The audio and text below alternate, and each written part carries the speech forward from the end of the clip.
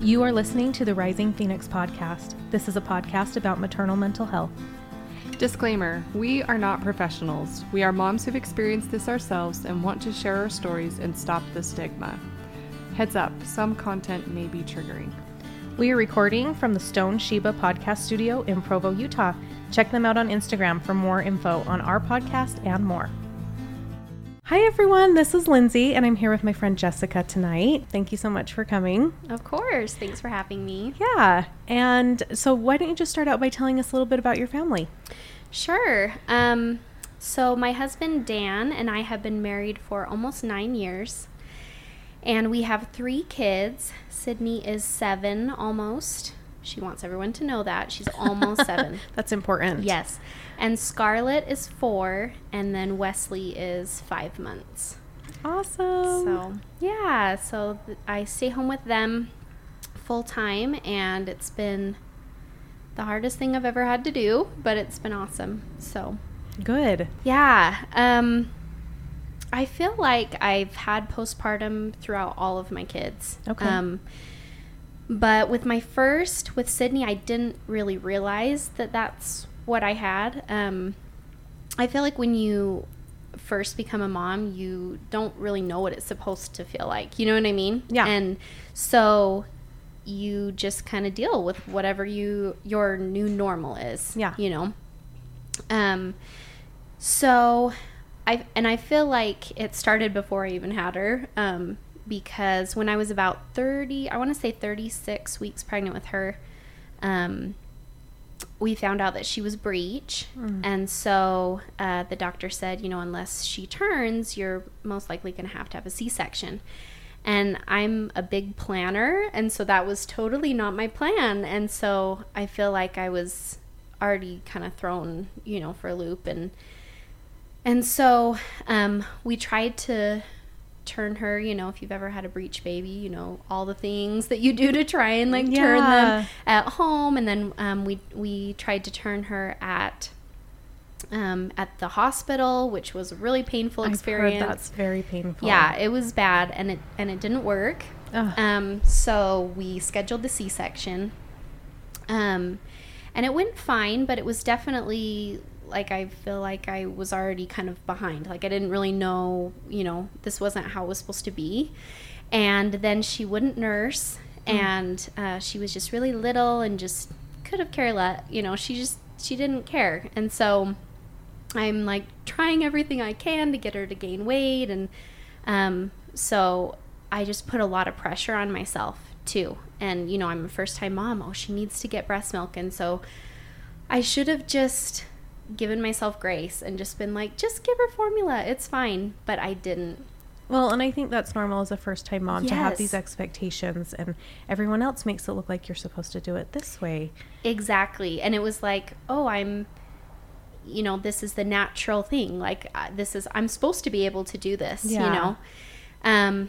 Beating yourself up. Yeah, I totally was. And so instead of just going to formula, I decided to pump full time.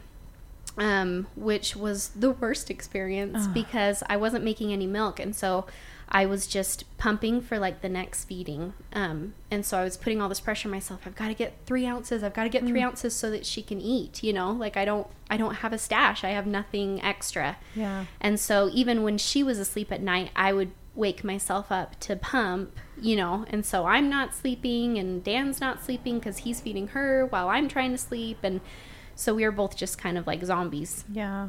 And so I feel like the whole experience of motherhood started out a lot different than I thought it was going to.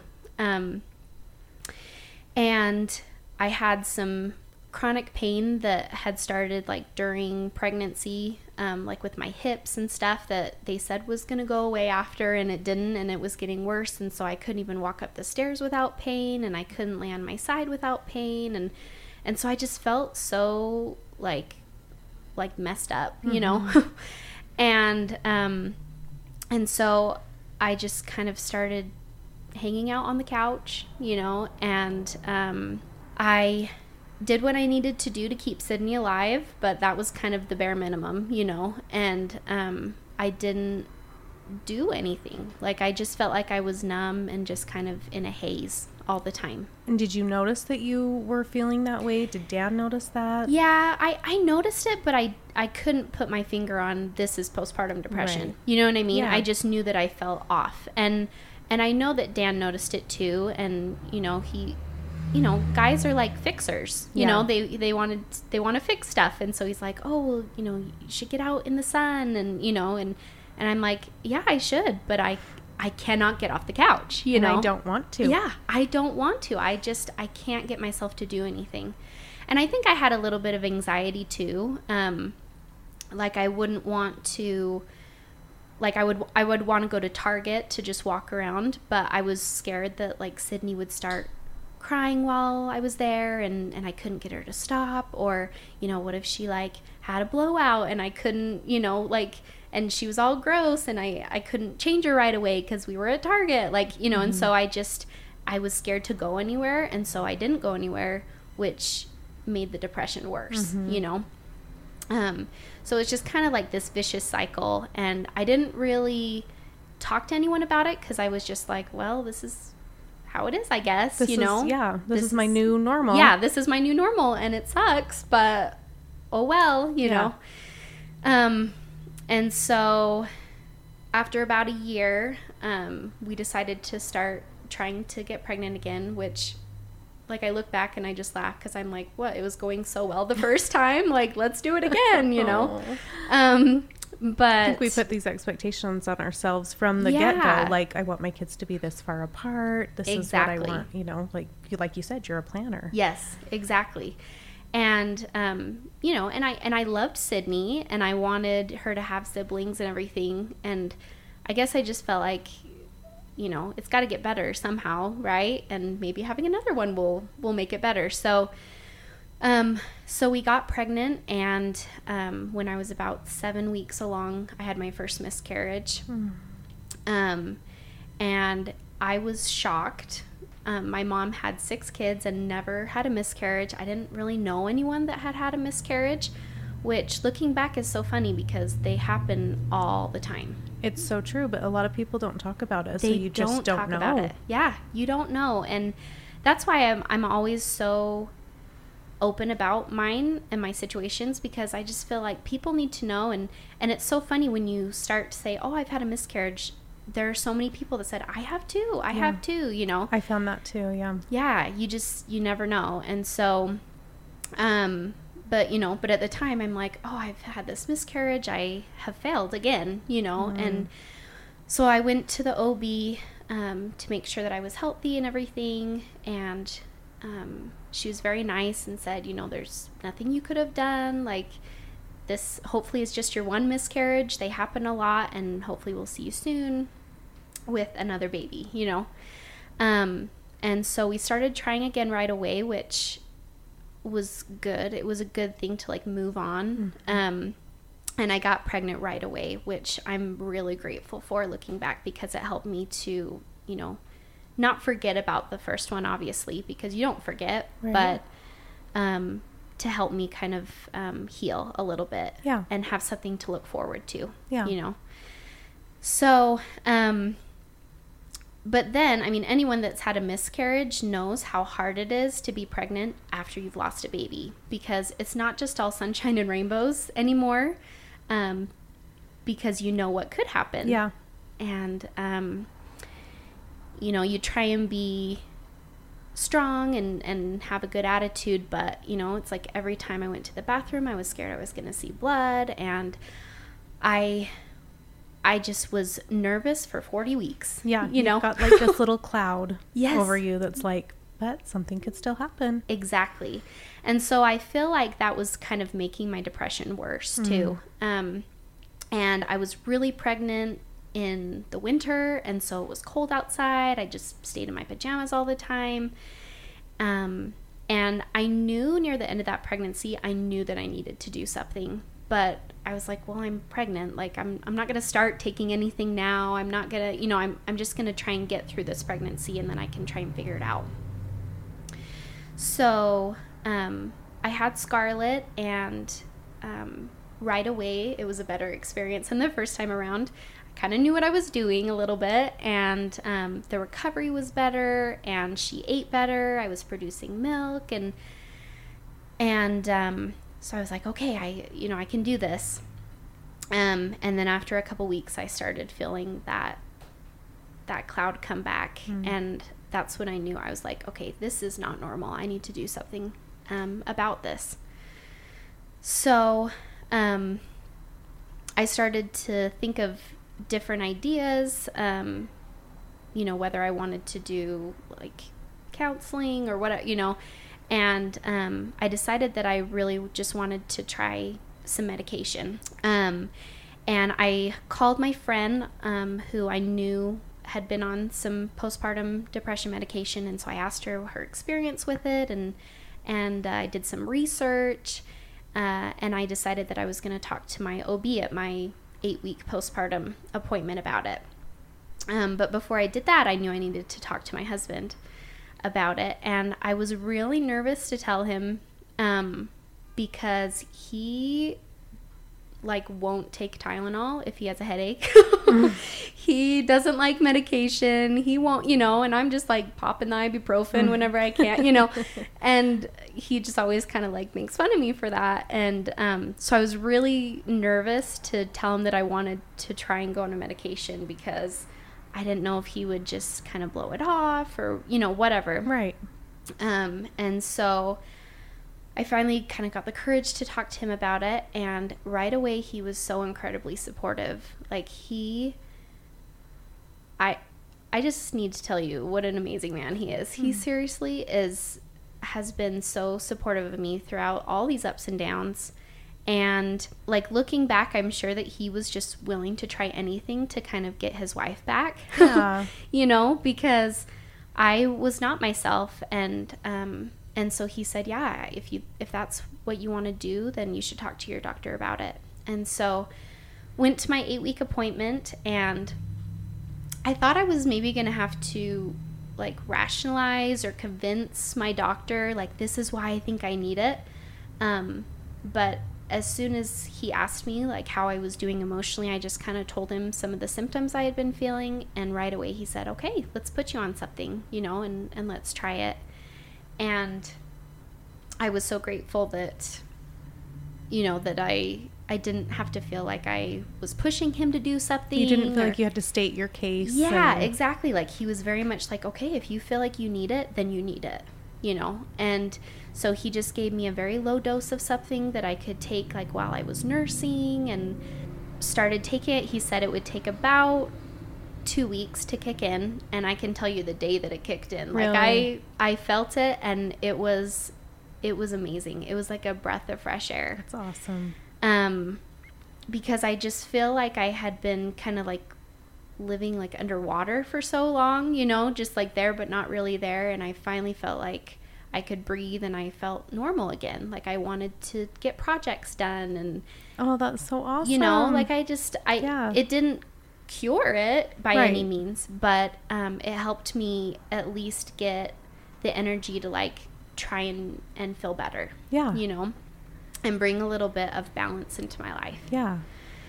And so I'm so grateful that I've had that, because it helped me be a better mom with Scarlett, that I felt like I had been such a bad mom with Sydney, and I still think about that, and I feel bad, that I couldn't give her more when she was little. And, luckily kids are so resilient. Absolutely. And she still loves me, and she didn't know the difference, Yeah. but we all have things that we wish we could have Yes. done differently, especially with that first kid where we're just figuring it out, and they're our guinea Exactly. pig, and it's just Exactly. hard. And, we do spend a lot of time blaming ourselves. Like you said, she wouldn't eat, and you're probably going, what am I doing wrong that she's not eating? And the Exactly. answer is nothing. Yeah.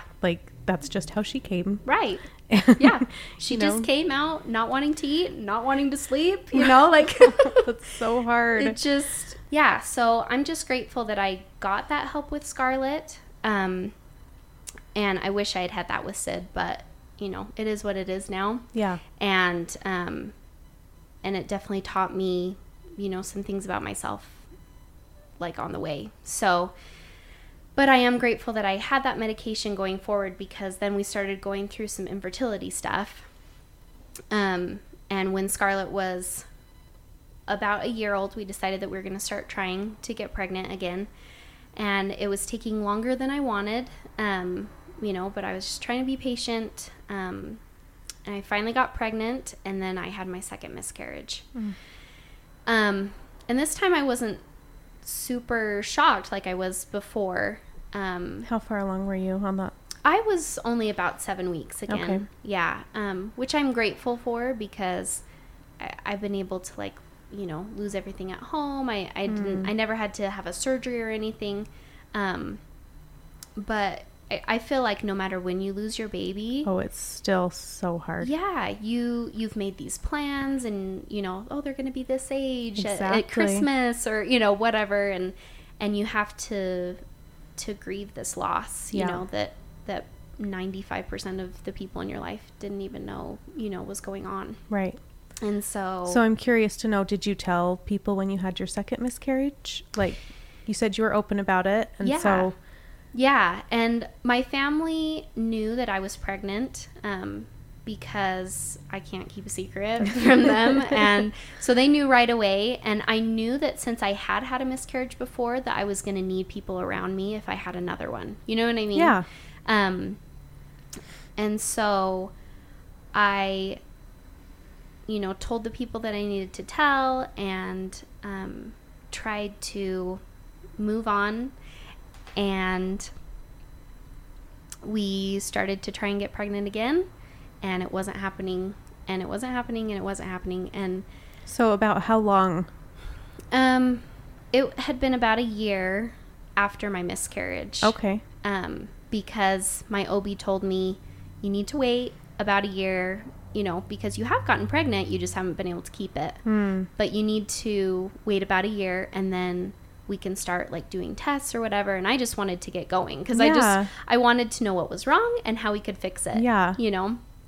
And I mean, we live in a neighborhood that has a lot of kids. And so when you are wanting that and everyone else seems to be pregnant and you're not, it's really, really hard. Is. Yeah. And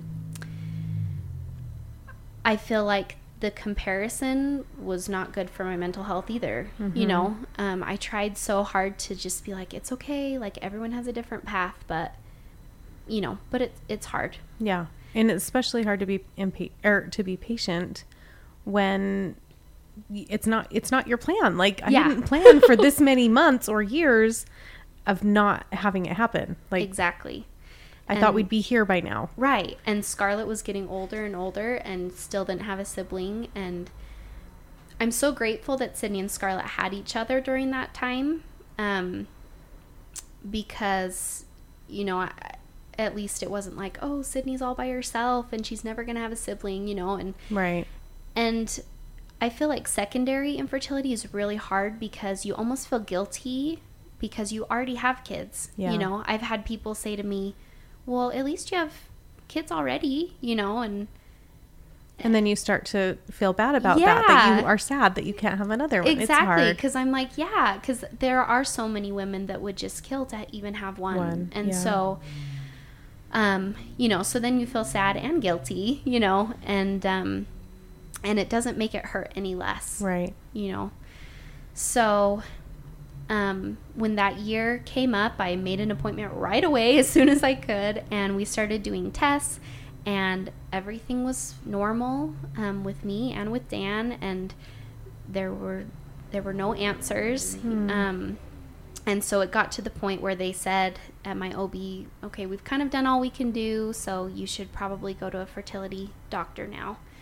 And so I met with one, and he looked through all of our files and talked with us and basically said, well, I can't see anything that's wrong, but, just with your history and your age and everything, you probably have about a 1% chance of getting pregnant on your own at this point. And I'm like, okay. But he couldn't give you a reason why? Yeah, he couldn't give me a reason why. He was just like, you've been trying for this long, and so he just said, let's try a few more tests, and then we can go from there. And so he said, wait until your next cycle starts, and on your day 1, call me and we'll set them up. And if anyone's ever been through infertility, you know that you know your cycle days because you call it certain days, and you know things have to happen in a very certain order. And so we went home and waited for day 1, and it never happened. It never came.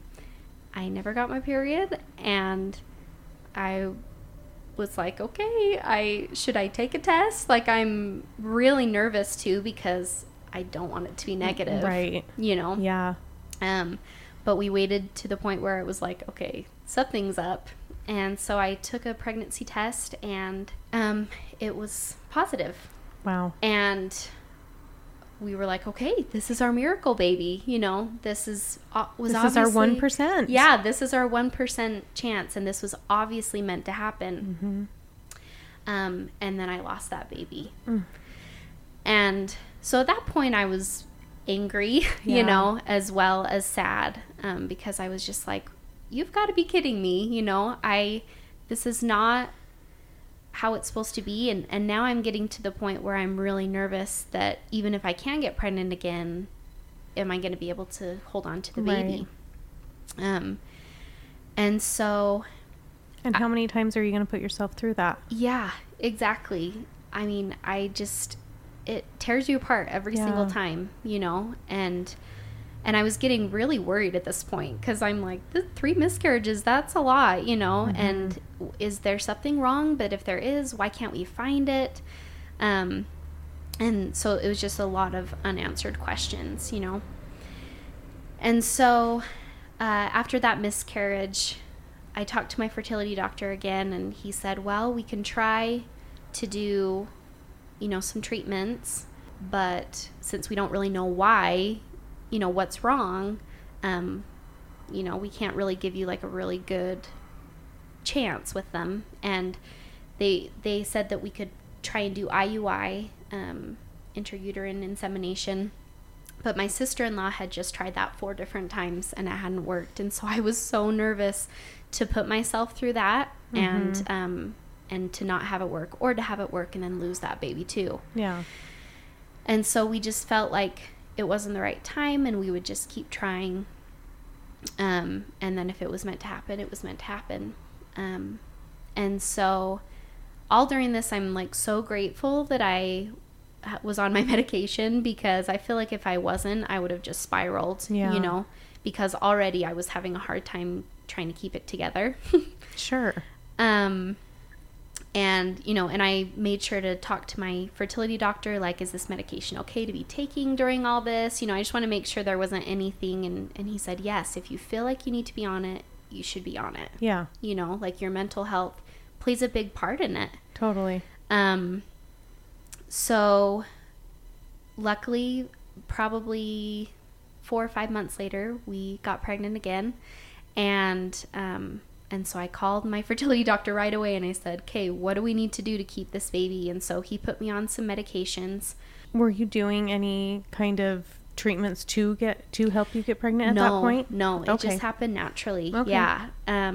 Which I'm so grateful for, you know. So we started some medications to try and keep the pregnancy, and I wanted to have a lot of like early ultrasounds to make sure and everything.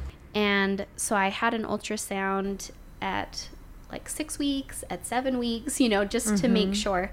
And I think it was at my 7-week ultrasound, we found out that the baby was good. Like, we saw a heartbeat, but I had a hemorrhage in my uterus. And I think it's called a subchorionic hemorrhage. And it's basically just like a pocket of blood that's just in your uterus. And sometimes you bleed externally, but sometimes you don't. And there's nothing that can really be done about it. You just kind of have to wait and hope that it goes away. But there is a chance that it can like detach the placenta from the uterine wall.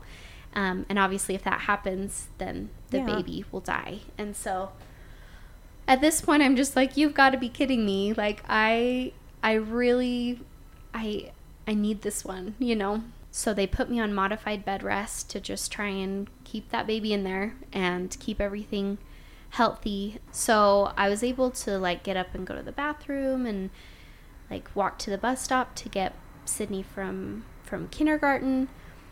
But that was about it. And the rest of the time I laid in bed. And so that did not help my depression because I was just, you know, like a couch potato for the first half of my pregnancy. So, so it lasted until you were how many weeks? It lasted until my 20-week ultrasound. Wow. So every time I went to the doctor, I got an ultrasound and they said, yep, it's still there. Oh. And I never bled, which was good because I knew that would be really shocking after, you know, everything. But finally at my 20 week, they said, yeah, we can't find it anywhere. It has dissolved. And so by that point, you know, it's a normal pregnancy, you know, quote unquote, but, and baby's doing well. Baby was doing really good. But by that point I had lost a lot of momentum of like exercising and you know what I mean? Like I was just trying to just get through the rest of the pregnancy. Like right before I got pregnant with this baby, I had actually considered going off of my medication because I was like, Scarlett's 4 years old now almost. I'm not really postpartum anymore, you know, so I wonder if I still need it. And so I talked to my doctor and they said, yeah, you can try and wean yourself off of it and see, you know. And so I figured out the healthy way to do that. And it did not go well. I was depressed, but I also found that I was very angry all the time. Like I was really mean to my kids and I just really had a short temper and everything was a big deal to me. And I just knew that this wasn't me either, you know? And so I decided to go back on it at that point. And looking back, like I was postpartum because I had had all these miscarriages throughout that time. Absolutely, and so my hormones were going up and down that whole time. And so of course I still, you know, needed it. And so during all of this, I was on my medication throughout this pregnancy. And at every appointment, my OB just said, yes, if you feel like you still need to be on it, then you need to be on it. Yeah. Even through the end of your pregnancy, and which took a load off my mind because I was willing to go off of it, like if I needed to for my baby, but I was scared too, right? You know, and so we had Wesley 5 months ago, and he was healthy and beautiful, and you know, things obviously haven't been perfect. They never are. You know, I fed him, I nursed him for a little while, but then I just kept getting clogged ducts and it just wasn't good for my mental health. It really wasn't. And in fact, I went to my postpartum 8-week appointment with my OB this time around, and she said, you know, it's funny because we focus so much on nursing and we focus so much on postpartum depression, but sometimes those things don't go together. She's like, some people are made to nurse and it goes well and it's so good for them. And for other people, it has the opposite effect. Yeah. You know? And I liked Wesley so much more after I stopped nursing him. You know, I just felt like I had my body back and I could be somewhat of a normal person again, and he's done fine. You Absolutely, know, he loves his bottle. It's totally okay. Yeah. And so I'm a big proponent of just saying, you know, like however you can do it, just do it that way. And we get so much pressure from social media, but also from ourselves, you know, and I just have had to learn to just tell myself it's okay and just to let some things go. Yeah. You know, every mom is different. Every baby is different. Every experience is different. And you just gotta, thank goodness you could recognize that was not good for your mental health. And be like, this isn't going to make or break us. Yeah. Like we can give this up and it'll be a lot better for us. Exactly. I guess it could make or break you. Yeah, it would break me. Yes. Well, and it's so funny because with all 3 of my kids, I have needed someone to tell me like, it's okay to stop, you know? Yeah. Like, after Scarlett, I had a ton of clogged ducts and I was so nervous about getting a breast infection, and my mom just said, just stop. Yeah. It's okay. Yeah. You know? And then it happened this last time too with Wesley. Like, Dan needed to tell me, it's okay. Yeah. Just stop. He'll be fine. Yeah. You know? And so I feel like that helped me kind of get through that really hard postpartum time better this time around, you know, with Wesley. Yeah. So I'm still on my medication, and I will be on it for as long as I feel like I need it. And Yeah. I'm so grateful that I was able to find one that worked for me, that I don't have any weird side effects. And I know that's not true with all women. Right. And so I'm really grateful that I found something that has helped.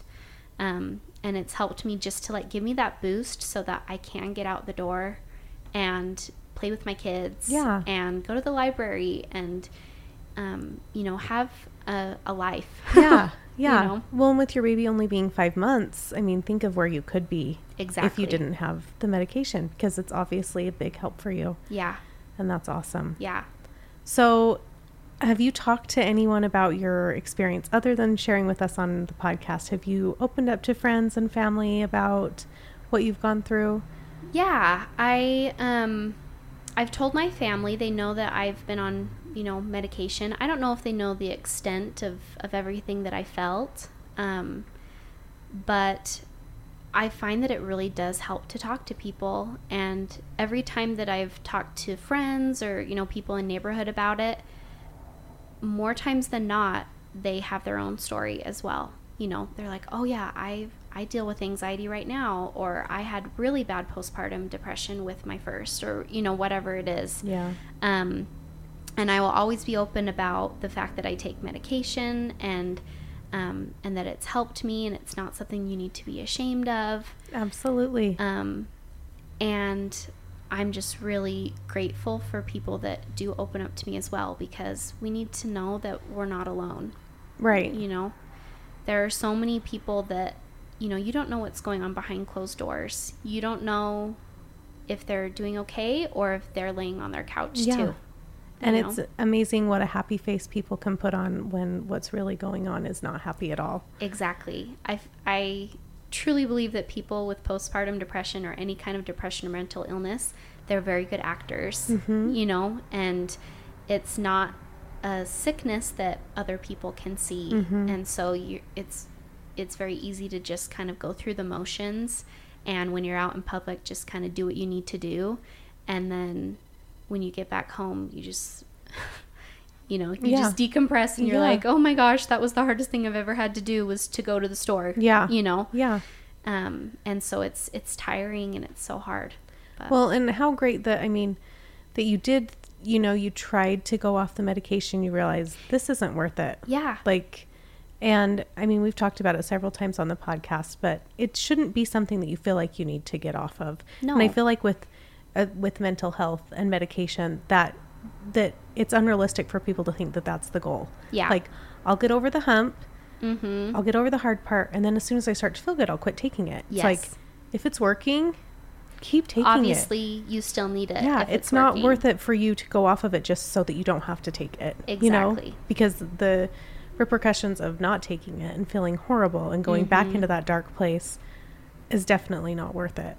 Exactly. And if you take a medication that works, go for it. Yeah. You know? Yeah, exactly. And I am so grateful that it has made that difference. And so if there's anyone out there that, you know, they're worried about it or whatever, like, talk to a doctor. And if that doctor isn't supportive of it, talk to a different doctor. Yeah. You know, or maybe there's something else out there, you know, that can help you. But I just think you need to find some way to start healing, you know, so that you can get back to a normal life. And that way it doesn't have to take over your life. You know, it's like I live with my postpartum depression every day, but it doesn't define who I am. You know, I live with it, but I can still live. Yeah, exactly. You know? Yes, that's so well put. And it doesn't have to define who you are. You know, I'm not postpartum depression, but I'm a person with postpartum depression. Right. Okay, so Jessica, if you could go back to yourself when you were on the couch and unmotivated and could barely get out the door to go to the grocery store. What do you wish someone would have told you, or what would you tell someone in that situation? I think I would just say it does get better. Like, it's not going to be like this forever, you know, but you have to figure out a way to start healing, you know. One thing that I try and do every day is get dressed. It sounds so silly, but if you're a stay-at-home mom, you know what that's like. Yep. You know, if I get dressed, I can feel more motivated throughout the day. And also, I feel like I have to give myself grace and just say it's okay if I have some bad days. Yeah. Like some days are bad still. But I know that it's not going to be like that forever, and I just take it for what it is, and I think tomorrow will be better, and 99% of the time it is. And so I think that it's so hard to see that light when you're so far down in that darkness, but there is light. And if you can find it through a friend, or, you know, with your doctor, or talk to your husband or whatever, then, you know, that's a good place to start. Yeah, you've got to take that first step. Yeah. Yeah. Thank you so much. It's been so lovely to hear your story and what you've gone through. And I know that you've probably already helped a lot of people, but other people who get to listen to your podcast are going to be able to take a lot away from what you've shared. So thank you. Thanks for having me. Yeah. Thank you for listening to the Rising Phoenix podcast. If you feel like you can relate and would be open to share your story with us, please email us at risingphoenixpodcast@gmail.com. For more information on local and national resources for pregnancy and postpartum health, visit www.postpartum.net or www.psiutah.org. We are recording from the Stone Sheba Podcast Studio in Provo, Utah. Check them out on Instagram for more info on our podcast and others. Thanks for listening.